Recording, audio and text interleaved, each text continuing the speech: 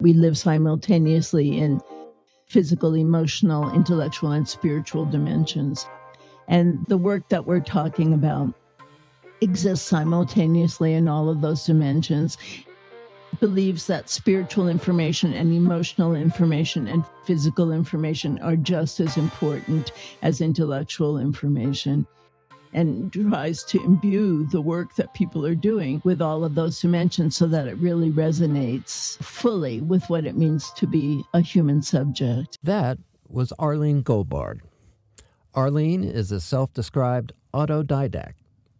She's also respected widely as an author, speaker, activist, organizer, influencer, disruptor, public intellectual, and as a chief policy wonk, all in service to work that advances the idea that art and community comprise the essential tissue culture for the human story. Actually, I think she puts it better. She says, our lives, with all their miracles and wonders, are merely a discontinuous string of incidents until we create the narrative that gives them meaning. In this episode, we talked to Arlene about her new book, In the Camp of Angels of Freedom, What Does It Mean to Be Educated? In it, she explores the question implied in the title through the story of her life in the company of 11 extraordinary, creative, intellectual, spiritual pathfinders who she calls her angels. Our conversation meanders the tracks and trails of her journey under the influence of the likes of James Baldwin, Nina Simone, Paulo Freire, Doris Lessing, and Jane Jacobs. Along the way, we encounter the tyrannies of credentialism and false dichotomies, the evil of indifference, and the power of an art-fueled vision of possibility. It's a great trek, so onward.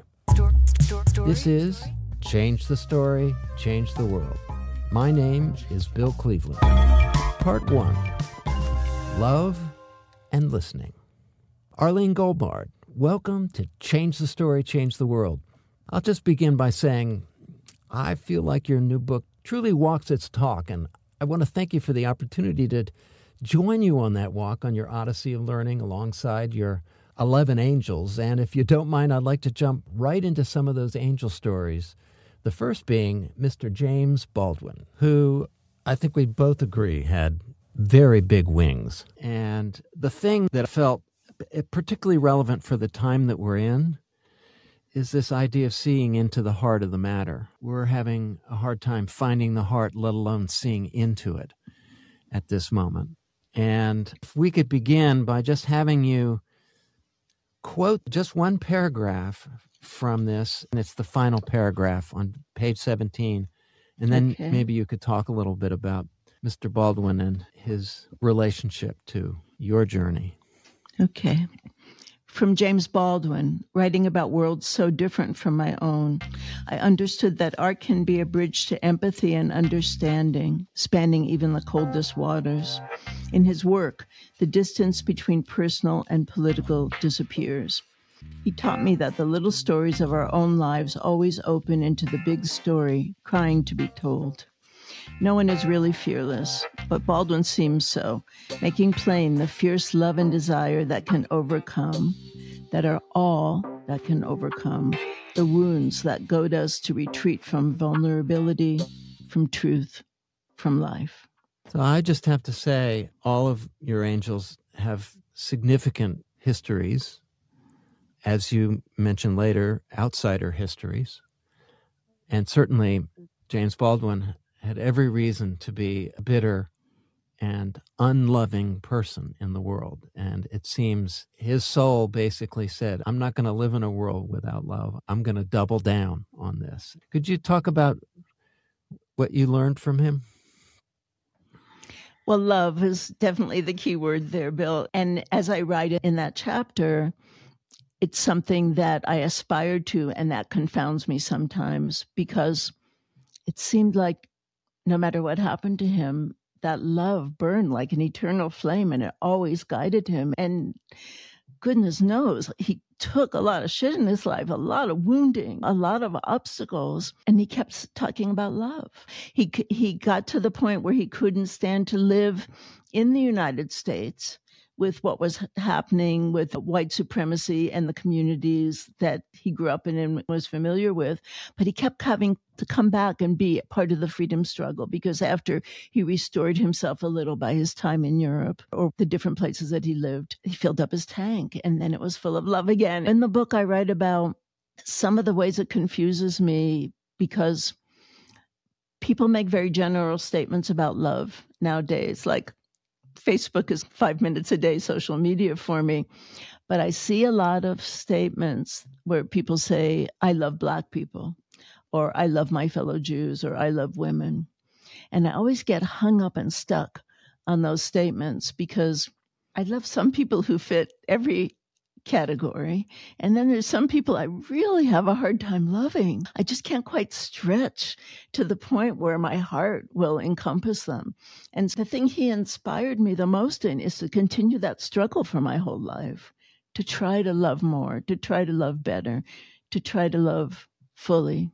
Still, I have a lot of questions about essentialism and categorical statements. I think the other thing as a writer that touches me so much about his work is that there's no boundary between the personal and political. The story he tells of what he's experienced and the unique way that he perceives things just slides seamlessly into the big story of the society and its discontents and its possibilities. And I love that. It's so beautiful. So I'm going to switch channels to Nina Simone. And one of the things you said was that you learned to listen with more than your ears. Could you say more about that? Yeah. And the chapters in my book, they're chronological. I jump back and forth a little bit. But the Nina Simone one, I start when I'm in high school, because that's when I became aware of her through somebody who was another outsider, but from a very different place, my best friend at that time. And it so happened that her parents listened to the jazz station and went to concerts. And I got to hear some music that I would never have heard otherwise. And Nina Simone was right up there on top for me. Did you ever see that essay that was written by Oliver Sacks called The President's Speech? In the New York Review a zillion years ago. He's sitting with these groups of people who are aphasics from strokes and things like that, watching Reagan give a speech. And the people who could process the words but couldn't process body language, emotional coloration, just thought he was ridiculous and were laughing at the speech. And the people who could process gesture and scene and so forth, but not so much the linear language of the words, thought, what a powerful presentation. And I think there's a powerful lesson in that for all of us, because you have to pay attention to what people do as well as what they say. And whether it's music, stories, accounts of other aspects of life, there's very often, especially these days in the time of liars, a big contradiction between what is said and what is actually true, what is said and what is actually done. So how do you perceive those things?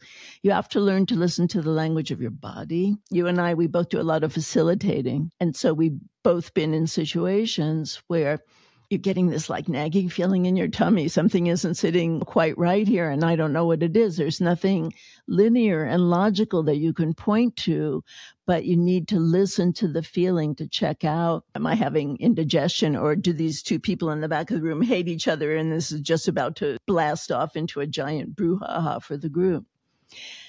The thing about Nina Simone, if you see any of her concert films, and there's just a ton of them on YouTube and some really good documentaries about her too, is that every system, every neurological, every emotional, every spiritual, and every cognitive system that makes you a person, the volume was turned all the way up and she was completely alive in all those dimensions at any moment. And so you see these scenes in these concerts where she's making beautiful music and she stops in the middle because something is going on in the audience that's making her feel like she's not being received in the way that I think is Nina Simone's meta message as an artist, is everyone deserves to be fully received and to have that opportunity to show up in full presence. And you see these moments in her concert films where that's not happening and she stops And she talks to folks. She tells them how she wants them to be listening. Here's a bit of Nina in Montreux in 1976 doing just that. Okay, we leave you with this. And it's sad, but that's what you expected anyway. Stars, they come and go. They come fast, they come slow. They go like the last light of the sun, all in a blaze. Hey, girl, sit down. Sit down.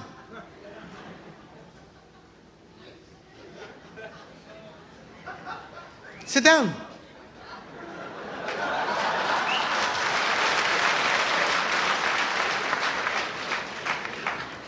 Stars, they come and go. They come fast, they come slow. They go like the last light of the sun, all in a blaze. All you see is glory, but it gets lonely there. And then she carries on, and you can see something very different is happening at that point. So I think from her example is where I would say I really learned that. I'm going to put a sidebar in here because it reminded me of something. Walking into a room and knowing that there's something not right, that was a gift from my parents, because often I would walk into the room where they were and I knew something wasn't right. And, my radar told me that something really bad could happen and that I needed to make things cool. That came in handy in my work.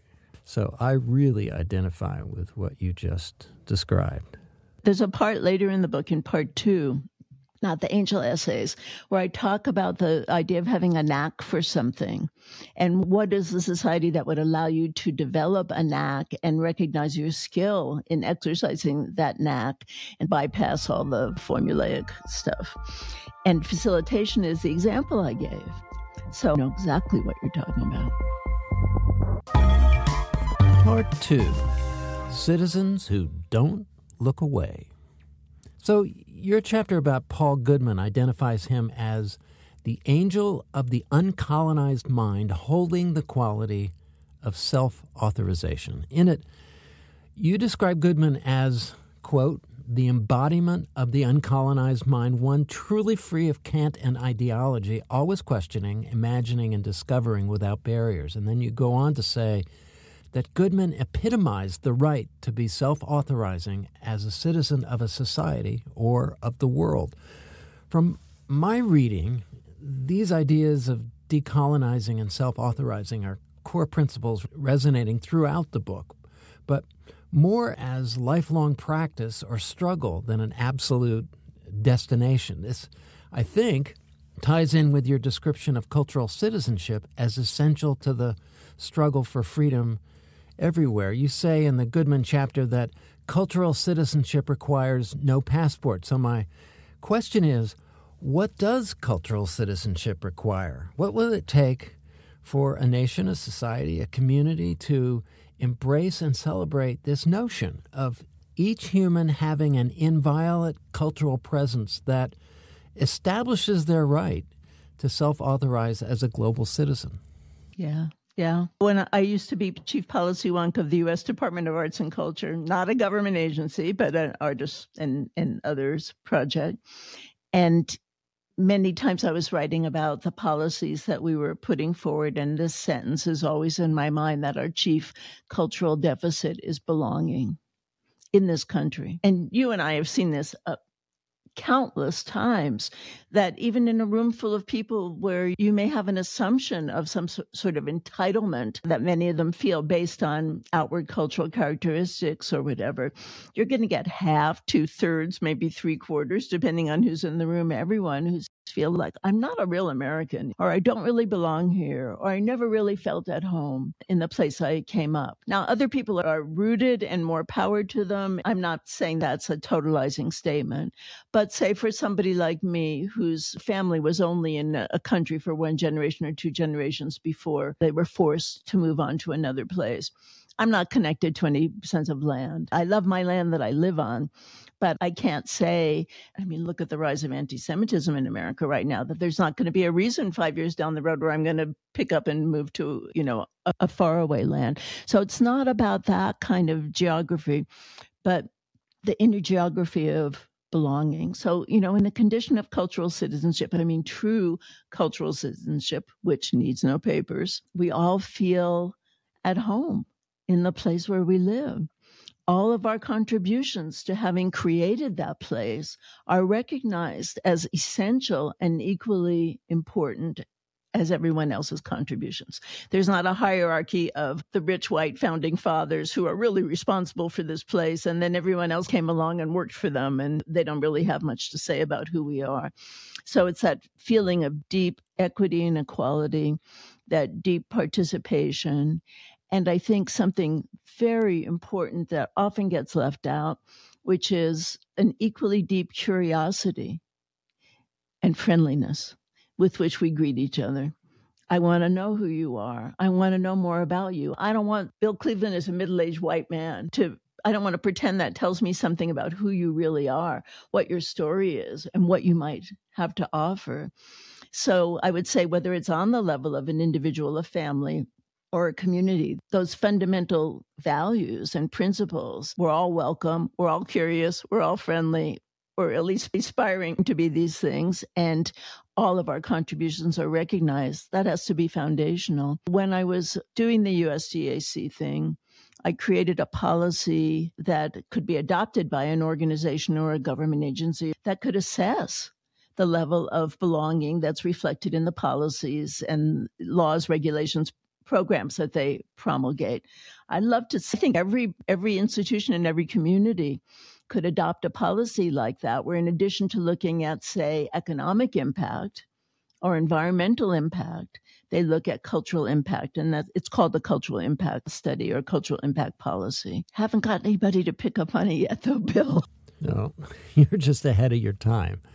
And this also brings to mind Ibram X. Kendi's call for clarity and specificity about the causes and effects of racist policies in action. He's really just making the point that the vagueness with which our political and social institutions regard potential harm-producing policies and structures like these allow that potential to be ignored completely.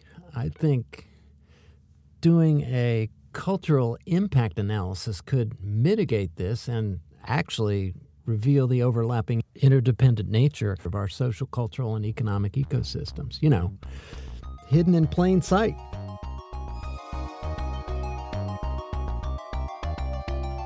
Which brings me to Doris Lessing.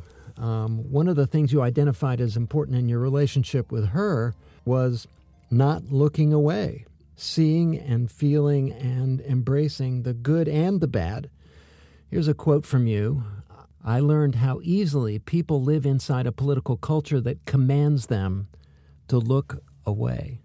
So, my question to you, is there something about art making or cultural practice that can mitigate the looking away, that makes the hard learning story more enticing and the denial story less avoidable? That's a good question. I think openness comes immediately to my mind. There's a couple places in the book, in that chapter and in the one about Isaiah Berlin, where I talk about being freed from ideology, and by which I mean some kind of a pre-made scrim of who's the angel and who's the devil and who's right and who's wrong and what I should really be paying attention to and what's just collateral damage or inconsequential side information. I talk about how I succumbed to some of that as a person of the left in my earlier life, of just knee-jerk. These are my friends, these are my enemies. These people can't have anything to say that would possibly be useful or relevant to me. And I have to agree with everything that these other people say because they're on my side. And when I was freed from that, it was such a relief. It was like the top of my head opened up and air could come into the places that were clouded. So there's a story in The Golden Notebook, which is the first book of Doris Lessing's that I read back in the 60s, in which the main character is a member of the Communist Party in England, in London. And this is right before the 20th Party Congress that revealed the gulags and all of that. And so there were many more people on the left apologizing for things that were hinted about that the Soviet Union was doing, but hadn't actually become fully known outside yet and hadn't yet triggered a big exodus from the Communist Party, which is what happened when they did become known. And she's at this meeting of an editorial board of a little journal, and somebody submits an article and all the people around the table are considering it, and it tells a fantasy, and the fantasy is that this guy is a worker and he goes to Moscow for a party congress, and he's wandering around and he just walks through a door and there's Stalin sitting at his desk smoking a pipe late at night. And Stalin welcomes him and he sits down and they have a long conversation about the problems of workers in Britain, and he goes home and feels wonderful. And the people on the editorial board are embarrassed to say what they really feel about the article, which is that it's just like one they got last week where Stalin fixed this tractor for these two guys. And it's just like another one where he put a Band-Aid on a cut. You know, Father Joseph basically took care of everyone. And in the way that Lessing depicts it in the book, you see all the truths of it. You know, why they're holding to the lie. And I write much later about Václav Havel writing about living within the lie or living within the truth. And that comes out in another dimension. And I think we've all done it. I definitely think the right is doing it now. And I think virtually all of we progressives have done it too. You know, been in that situation where we looked away because someone told us that was the right thing to do and we decided we had to conform. And we wanted to be a part of the tribe and to be cared about and included. These are pretty primal things that we're experiencing, and you're right, we're experiencing it big time right now on a massive scale. Part 3, Higher Ground. So I'm going to go forward to Paulo Freire. Your title of this, Critical Consciousness, Holding the Quality of Self-Determination. And there's actually something here I'd like you to read. It's on page 50, and it starts with, there has barely been a day in the intervening decades. Yeah, I start the chapter in the 70s reading Pedagogy of the Oppressed for the first time, and this is near the end. There's barely been a day in the intervening decades that Freire's wisdom hasn't offered me a key to understanding power dynamics in organizations, but equally in family patterns, in national and international politics, in the relations of race and gender and sexuality, of social exclusion and inclusion reflected in every cultural manifestation. The context may be an actual family in which grown children endow their father with power such that they constantly seek approval at the cost of suppressing their own gifts and desires. Or it may be vast, the epidemic of magical thinking that persuaded millions of voters to believe that a mendacious millionaire reality show host could ordain white supremacy forever. Yeah, and back to that same theme, which is there's an opposite of looking away, which is jumping in with your eyes closed. And there's another point in the next section from Isaiah Berlin, and I'm going to quote you here, and then I would ask a question, which is very similar. In this section, you point to the importance of embracing pluralism, which is, multivalent view of the world, and how hard it is not to fall prey to the easy answers offered up by the dichotomous versions of the world that we're fed pretty much every day. And the quote that I liked, which is, no doubt politics are easier if you know who the great Satan is, but sacrificing the ability to see the world in all its contradictions and complexities seems a high price to pay for ease. And my question to you once again is, do you see a role for the art makers of the world for helping dispel the illusion of the black and white, easy answer view of the world? Yes, and in a way it's the role. Because if we're talking about having your eyes open, your ears open, your heart open, your mind open wide so that you don't look away, so that you see everything that's there. And of course, the way our minds work, we need to craft a narrative or a conclusion out of this vast amount of data that's coming into our senses and our intellect at all times. So we're going to make a story out of it. And maybe that story will be a song or a play or a painting, a mural or a photography project or all the things that you and I help people work on all the time. But the fact is, the more truth that's in it, the more people will recognize or awaken to the reality that they've been experiencing, but maybe somehow truncating or occluding or just resisting out of force of habit of having adopted a certain ideological position or whatever, to see everything that's really there. You know, it's a tough thing, Bill, because look at politics in this country right now. I mean, electoral politics, so polarized beyond polarization. And some of the things that people on the right believe and declaim all the time are so patently ridiculous and untrue that it's hard to have respect for the speakers or even to care enough to want to figure out why they might be feeling that way. Marjorie Taylor Greene, Jewish space lasers. Really, some of these people are fucking nuts. But the fact is, if we don't interrogate what's happening by letting all the information be before us and looking for a way to understand it without erasing half of it, I don't think there's any way forward out of that. I don't think it's a kumbaya moment where we all sit down and chat and agree on something. You know, I don't do as much consulting as I used to do, but back when I did it, I used to always start with an organization by talking to folks there individually, confidentially, to find out the landscape. And very often you'd be in a situation where two people would be in conflict with each other, and that would be affecting the organization as a whole. And I would say, why do you think he said that to you? Or why do you think he did that? And the person I was talking to would say, I don't know. And I would probe and reprobe and re-reprobe to try to get them to just imagine any reason at all why the other person was behaving as they did. And the resistance to imagining that was often pretty profound, because once you let in the idea that everybody has their reasons, then you have to see that other person is human. They can't just be your enemy. You have something to work out. That's not so easy, but a door is open. So isn't this what art does? You know, isn't this what the best art does? Isn't this what the art that really reflects the true complexity of people's lives does?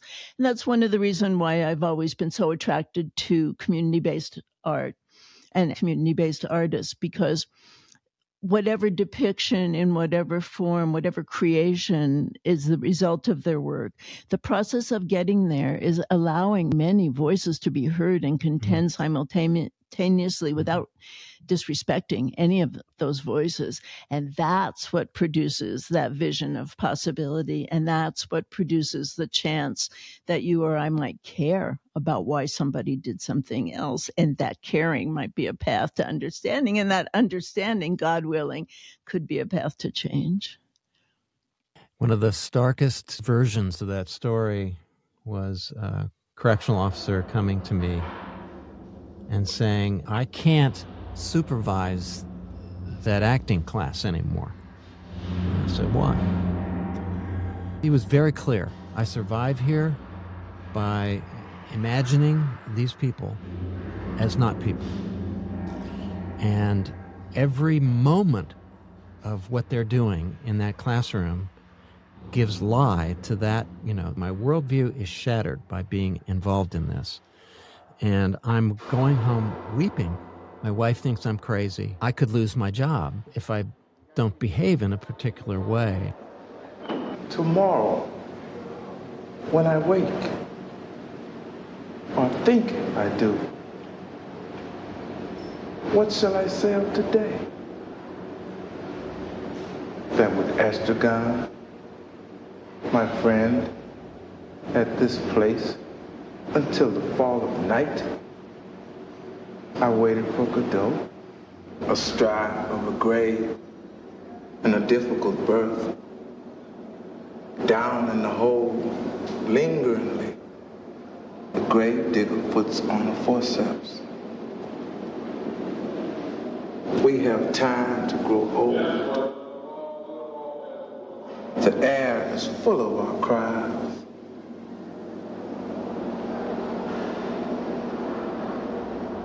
But habit is a great deadener.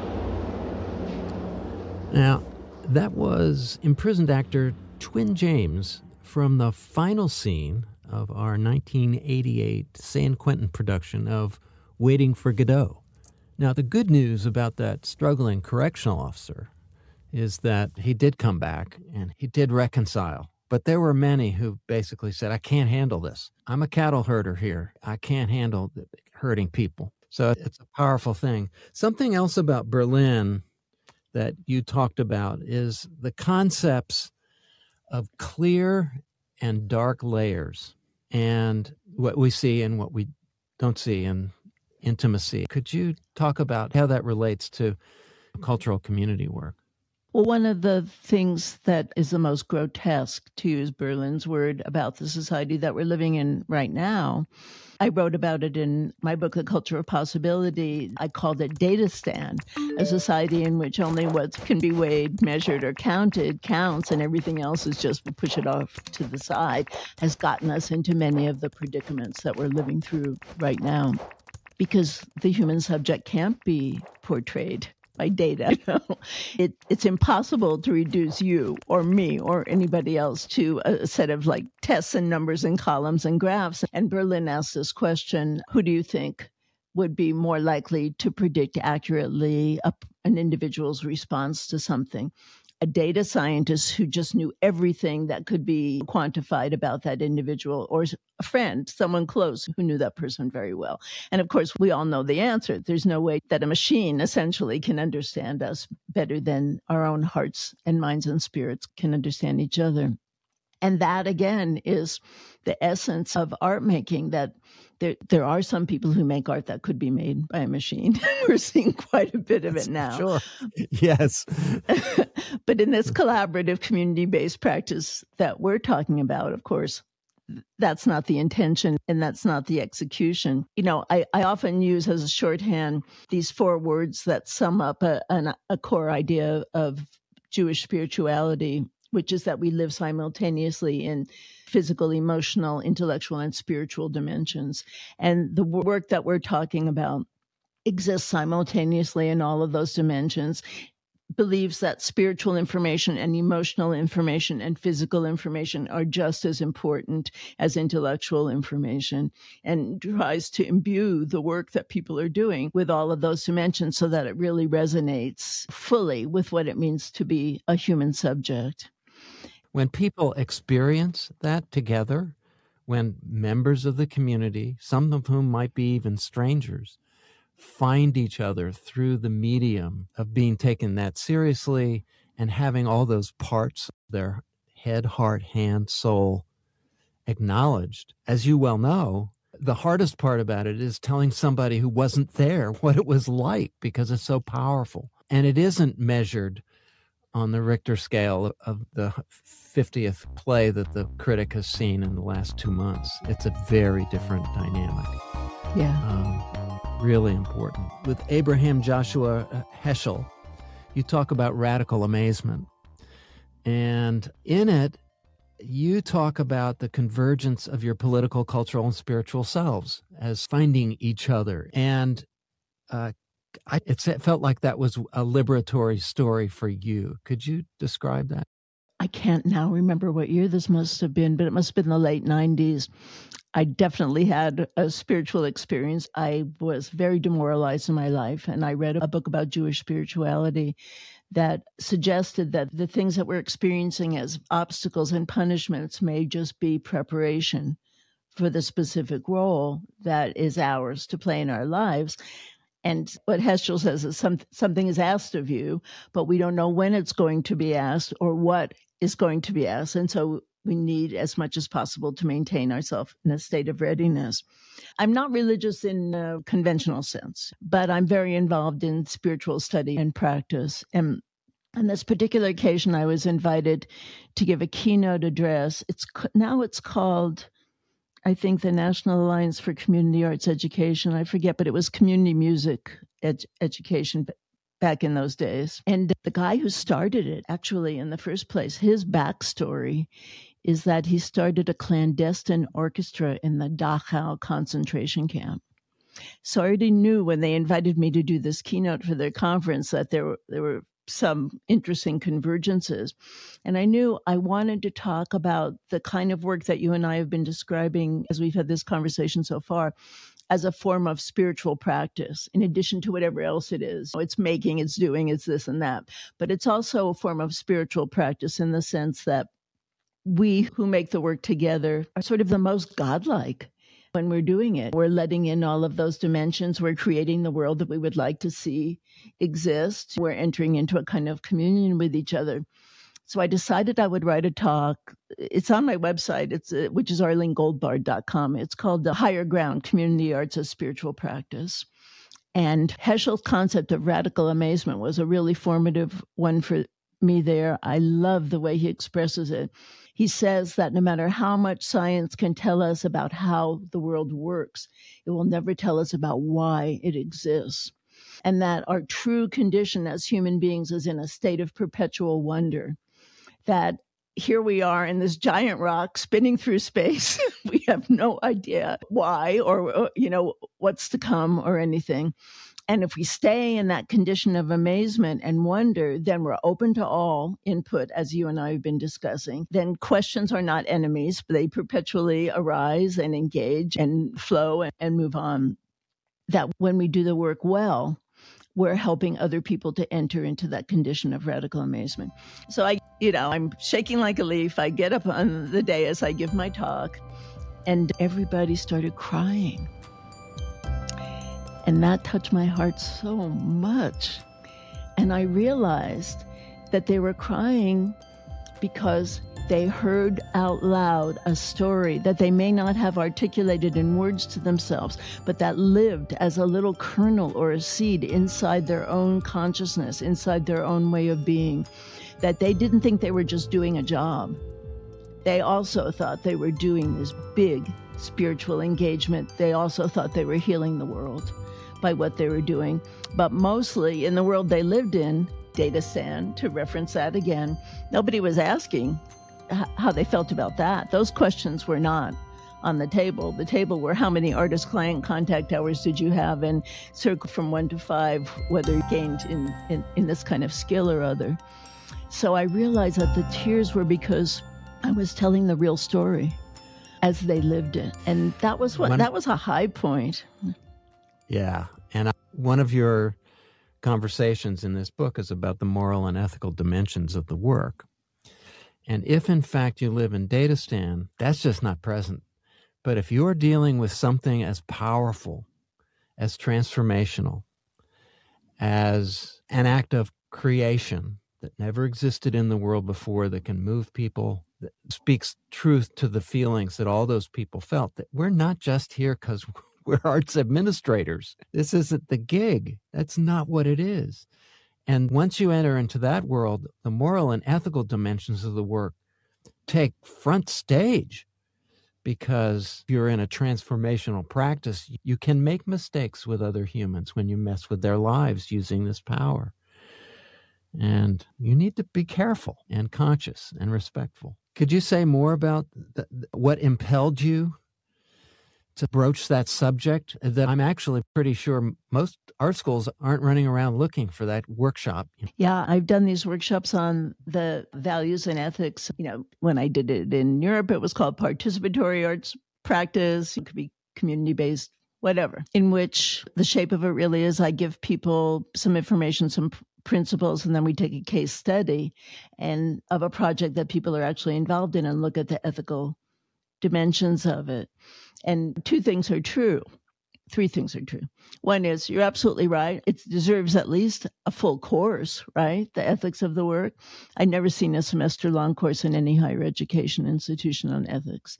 So that sucks. And whenever I do it, it's the first time. And I've probably done it 100 times in different contexts. No one's ever been in a conversation like that before, except a private conversation with it. Oh, I have a problem. Let's talk about it. Two things that are most important to me to impart are that ethical challenges will always arise in any collaborative work with human beings. It's inevitable. There's no way out of it. And that the default setting that many people are taught to have, which is, I don't want to make a mistake. I have that feeling in my tummy, but I'm just going to ignore it and hope it will go away, is a losing strategy. And so I want to encourage people to develop and sharpen their ability to sense ethical dimensions of the work and to bring them forward, to have productive ways to work on them with the group, and to accept that they'll always happen and it's not a failure if somebody censors you, for example, which is one of the most common. And the other thing that I'm trying to impart in doing that work with people is how many sides there are to a story, not in terms of a moral equivalency that they're all equal and they're all right, because sometimes power throws its weight around. There isn't a both sides-ism aspect, that you can work out. But in many situations, for example, just because censorship happens so often, that's probably the classic frame that people pick when they give me stories about their work and what could I have done and what could happen. The group brainstorms with them using a set of questions that I suggest to them. And the questions are designed to first get your own sense of what's happening out of the way, and then to put your feelings about who's right and who's wrong, because all of our knees jerk, and they jerk in every situation like that. Put those things aside. Then we look at it as if we were Martians just arriving. What's really happening here from all the different perspectives. I ask people in the group to take on the first-person roles of different actors in whatever's happening. And that circle of actors keeps getting widened. So it might not be just the folks who worked on the mural and the people who own the wall and the funder who said, I don't like what you depicted there. But it might be the people who live in the neighborhood and the parents of the kids who worked on the project and the people who understand the history that's being depicted in the mural. And you go out and out. And everyone has something to say. And often what people have to say as I imaginatively inhabit these multiple roles in relation to whatever the ethical challenge is not what you think of right off the top of your head when somebody tells you the story. So that's the third thing that I want to impart by doing that work with people. And here we are. You and I, Bill, we're singing the same song over and over again here, which is there's just more to reality than there appears to be on the surface. And the more you know about what everybody is feeling and thinking and doing in relation to this, the more able, skillful, and adept you'll be at learning something from it and finding a way to go forward. And the thing that jumps out at me from both Radical Amazement and this subject area is what I would call radical humility, which is that this wisdom can bring you to a powerful sense of comfort with being able to say, I'm not sure, and we are in a complicated world, and particularly if you're in a position of power, I am not going to jerk my knee in this circumstance and make things happen because of the potential consequences of acting without consciousness, which is critical. Part 4, The Squandered Power of Lived Knowledge. So your book has two parts. You have these incredible portraits, both in words and images, of your 11 angels. But as you say in the second half, you have an agenda that's attached to this. And if you could just briefly talk about credentialism and the Auto Club. The Auto Club is the name of a manuscript that I wrote many years ago now. It must be about 15, and tried to get published about autodidacts, people like myself who are educated without benefit of formal education and diplomas and credentials and so forth. Because they're kind of thick on the ground. Of course, in history, they're almost everyone.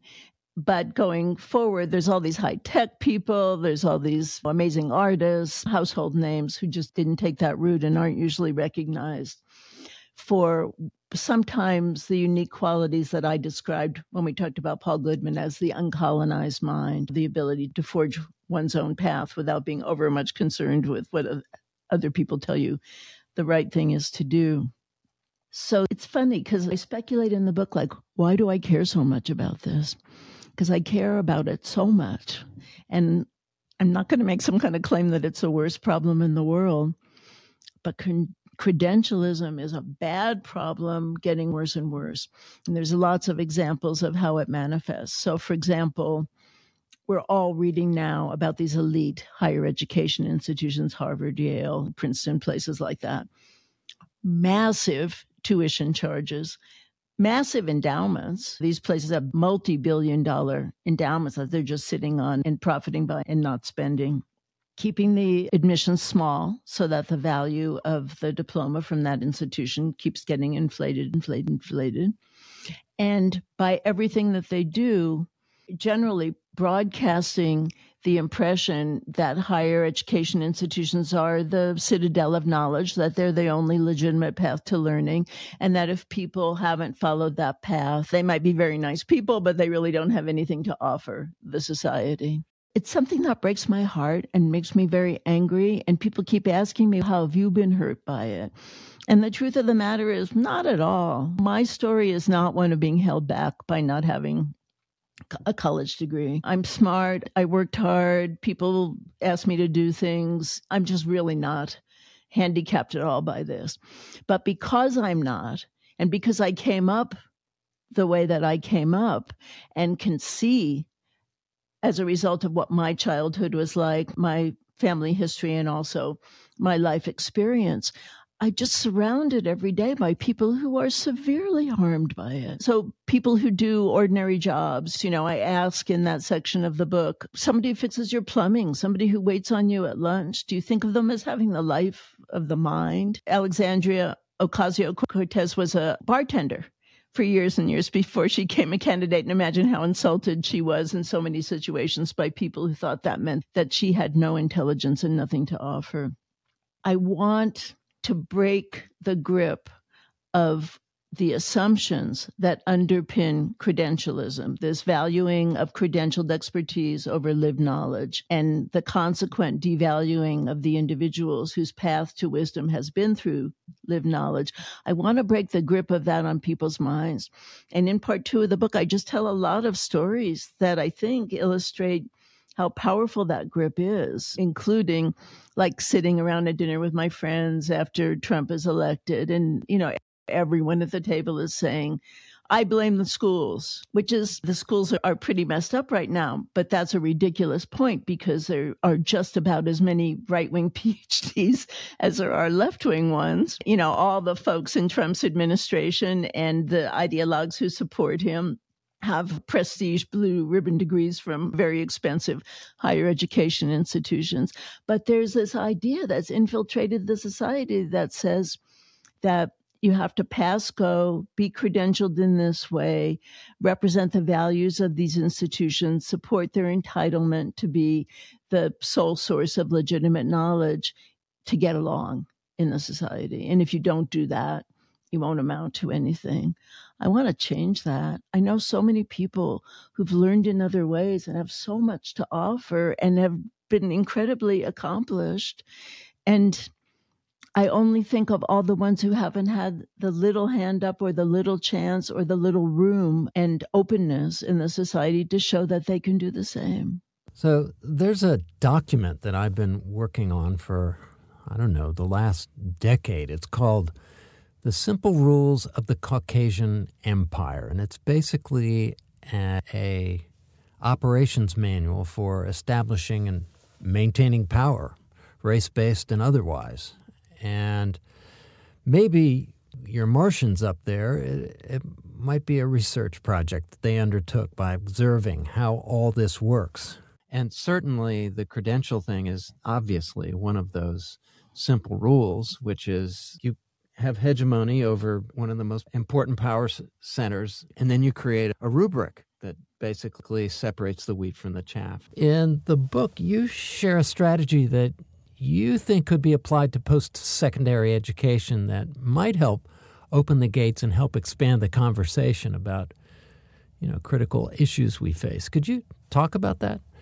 Well, at the end of part 2, there's a section called Engaging the Quadruple Pandemic. And I'm saying there, what could these institutions do to truly be of service, to truly be relevant, and to truly engage people during this time when, what we're facing is the COVID pandemic, the racial violence that catalyzed Black Lives Matter, and the pushback to that climate, and the accompanying economic disaster.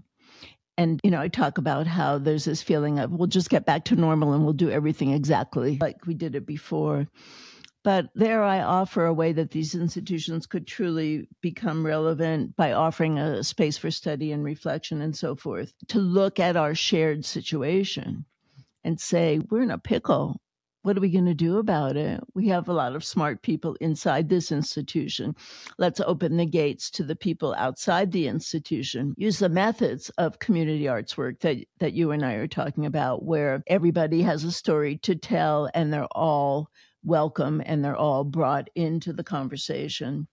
And use the kind of creative cultural research methods that people use in our work to devise some scenarios for how to go forward. And then to work with individual students about, where do you see yourself in this scenario? Is there a place for you here? How can you be effective in this scenario? These are the questions that seem to me the ones worth asking right now. How shall we live? And maybe I'm not seeing it, but I'm not seeing it. Well, if you actually look at the missions of most universities, I think you'll find some version of the goal, the vision you just articulated. Open learning and inquiry, advancing knowledge, benefiting society, but there's an assumption underlying that I would say is not that different from the Marine motto, the few, the proud. As Liz Lerman describes it in her book, Hiking the Horizontal, we are addicted to a vertical mode of thinking, that assigns a hierarchy of value and meaning to a limited range of people and histories and ideas, which automatically places us in the realm of scarcity. Here's how Liz put it in her introduction to the audio version of her book. This is the kind of hierarchy of ideas that I grew up with, and that continues to prevail in many worlds. Now imagine turning this line sideways to lay it horizontal. That way, each of these poles exerts an equal pull and has an equal weight. Of course, the line is not completely flat, and the poles are often not equally heavy. It's more like a seesaw, and that is why dancing and art making provide sustenance for the hike ahead. If we are lucky enough, we can actually take the long highway between the sometimes opposing forces. It's sad to imagine the community and the university as opposing forces, but often they are. I think the open door, open circle that you describe in your book is important, but it's more than a palliative for this tension. I think it's a new source of energy and ideas and wisdom, and most importantly, accountability that we sorely need right now. Does that mean that laser fusion research should involve community members running around in the labs? No, of course not. But it does mean that the threshold moral and ethical discussions that these powerful inventions, these forces engender, should involve the people and communities who will ultimately bear the consequences of their successes and failures and overreach. So would that be easy? God, no. When I engage gatekeepers with these kinds of questions, they immediately focus on this messiness. Yes, actually including other people's voices is hard. Looking people in the eye and listening and taking them into account is super hard. Democracy is hard, but the consequences of not doing that, of not listening and learning and acting together, is harder.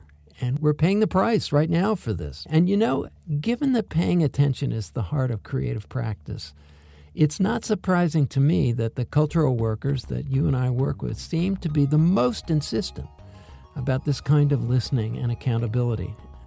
Arlene, there's a place at the end of the book where you engage your angels in conversations. And I have to say, I'm really glad you did that, because I sense them wanting to have the floor throughout the book, to speak out. Anyway, there's a moment where Heschel speaks to the other angels about the evil of indifference that I think is relevant to this idea of listening and taking everyone's story seriously. Could you read that? It starts with the last time we talked.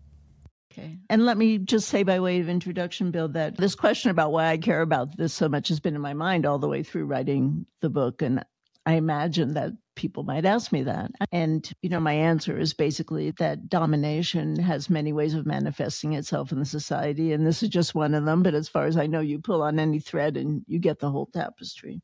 So they've had that conversation already. And then Abraham Joshua Heschel, whose name you heard before about radical amazement, speaks up, talks to his fellow angels. Last time we talked, we granted permission to quote ourselves. Heschel looked around, seeing no objections. You are reminding me of something I wrote, and then he quotes it. There is an evil which most of us condone and are even guilty of, indifference to evil. We remain neutral, impartial, and not easily moved by the wrongs done unto other people. Indifference to evil is more insidious than evil itself. It is more universal, more contagious, more dangerous. A silent justification, it makes possible an evil erupting as an exception, becoming the rule, and being in turn accepted. That's the end of the quote, and then he goes on. I wrote that for the Conference on Race and Religion in 1963. That's where I met my friend Martin of blessed memory, Dr. King. Heschel and King became really close friends toward the end of King's life. And actually, Heschel invited Dr. King to the first Passover Seder that he would have ever been going to in April of 68. And Dr. King was killed before he could go to that. So there's a really strong bond. And I have a picture above my desk of Dr. King and all the civil rights leaders marching in Birmingham. And Heschel said of that, when I marched in this situation, I felt my feet were praying. Yeah, there's a friend, Jerry Moriarty from Northern Ireland, who's an incredible theater worker, playwright, actress. And I was there doing interviews during the Troubles. And every week was something to celebrate or something to just weep over.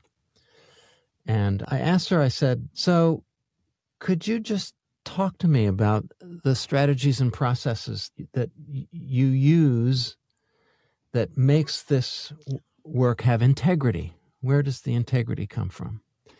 She looked at me and she ripped me a new one. She said, this work cannot be techniqued. I'm not going to talk about technique. This is a work of heart and spirit that's always changing. What seems true today can be false tomorrow. Don't be convincing yourself that you always know the score and can sit on the sidelines. That's why you have to stay vigilant and stay engaged. And I have never forgotten about that. And today, we live in a world dominated by bullet points. Everybody seems to want the quick and the clean. And with this book, I think you've ended up making something that transcends that. And one of the great things you do at the end is you invite readers to call up their own angels as a landing spot for the odyssey of this book, which again walks the talk and epitomizes what I think are the high standards for this kind of art and community work, which is, at the end of the day, the simple message, this story is about us. And if we take you up on your suggestion, our angels. In fact, Bill, I've designed a workshop called Encountering Your Angels, and I'm going to put it out that I'm offering it to people because the process was just so powerful for me. I think it could really be wonderful for other people too. But I invite people to ask questions like, what are your salient characteristics as a person and where are they rooted? I think for most people I know, doing that would also enlarge their personal sense of what valid knowledge is and their personal sense of how it's acquired. So suggesting that people encounter their angels was also a way of suggesting that what I'm trying to impart in the book can be learned experientially through scrutinizing your own past, your own thoughts and feelings. The Latin roots of the word university describes a community of learning, which at its heart is a community of inquiry. And in the ideal, I think, implies an open mind, an open heart, and an open door, particularly for those folks out there with useful and inspiring messages and stories. Our multitude of angels, which you rightly point out we all have, which is a truly self-authorizing path to cultural citizenship. What a gift. And Arlene, thanks for the gift of your work, this fabulous book, and for sharing it with us here. Really appreciate it. Thank you. And thanks, listeners, again for tuning in. If you're interested in grabbing a copy of Arlene's new book, you can find it at New Village Press and at Arlene's website, links to which we will be sharing in our show notes. On a personal note, I'd like to let you know that after a couple of years here blathering away, we're happy to say that we have a pretty solid audience, which is both gratifying and encouraging, so much so that we're keen to expand it. So if you'd like to help us do that, there are a few things that you might do. First, please share the show regularly with your community and subscribe if you haven't already. Next, if you have any ideas about how we might connect with fellow travelers out there, newsletters, mailing lists, local arts organization that might want to embed a podcast that showcases change-making artists on their website, let us know at csac@artandcommunity.com. Art and Community is all one word and all spelled out. Also, if you have ideas for guests or improvement to what we're up to here, drop us a line. We'd be grateful. Story. Change the Story, Change the World is a production of the Center for the Study of Art and Community.